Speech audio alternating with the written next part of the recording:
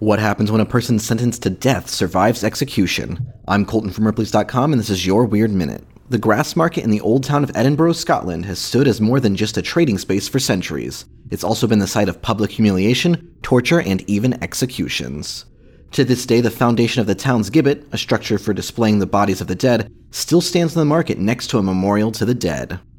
Between the years 1661 and 1688, 100 Scottish Presbyterians were killed there, in what has become known as the Killing Time.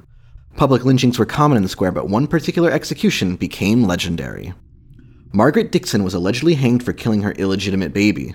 According to some accounts, she hung from the gallows through the night, before being loaded in a casket for a pauper's burial. But after a few moments of jostling in the cart, woke up and was alive.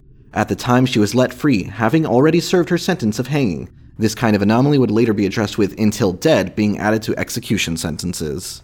For more strange stories, visit Ripley's.com, rate the Weird Minute if you haven't already, and tune in tomorrow for another Minute of Odd.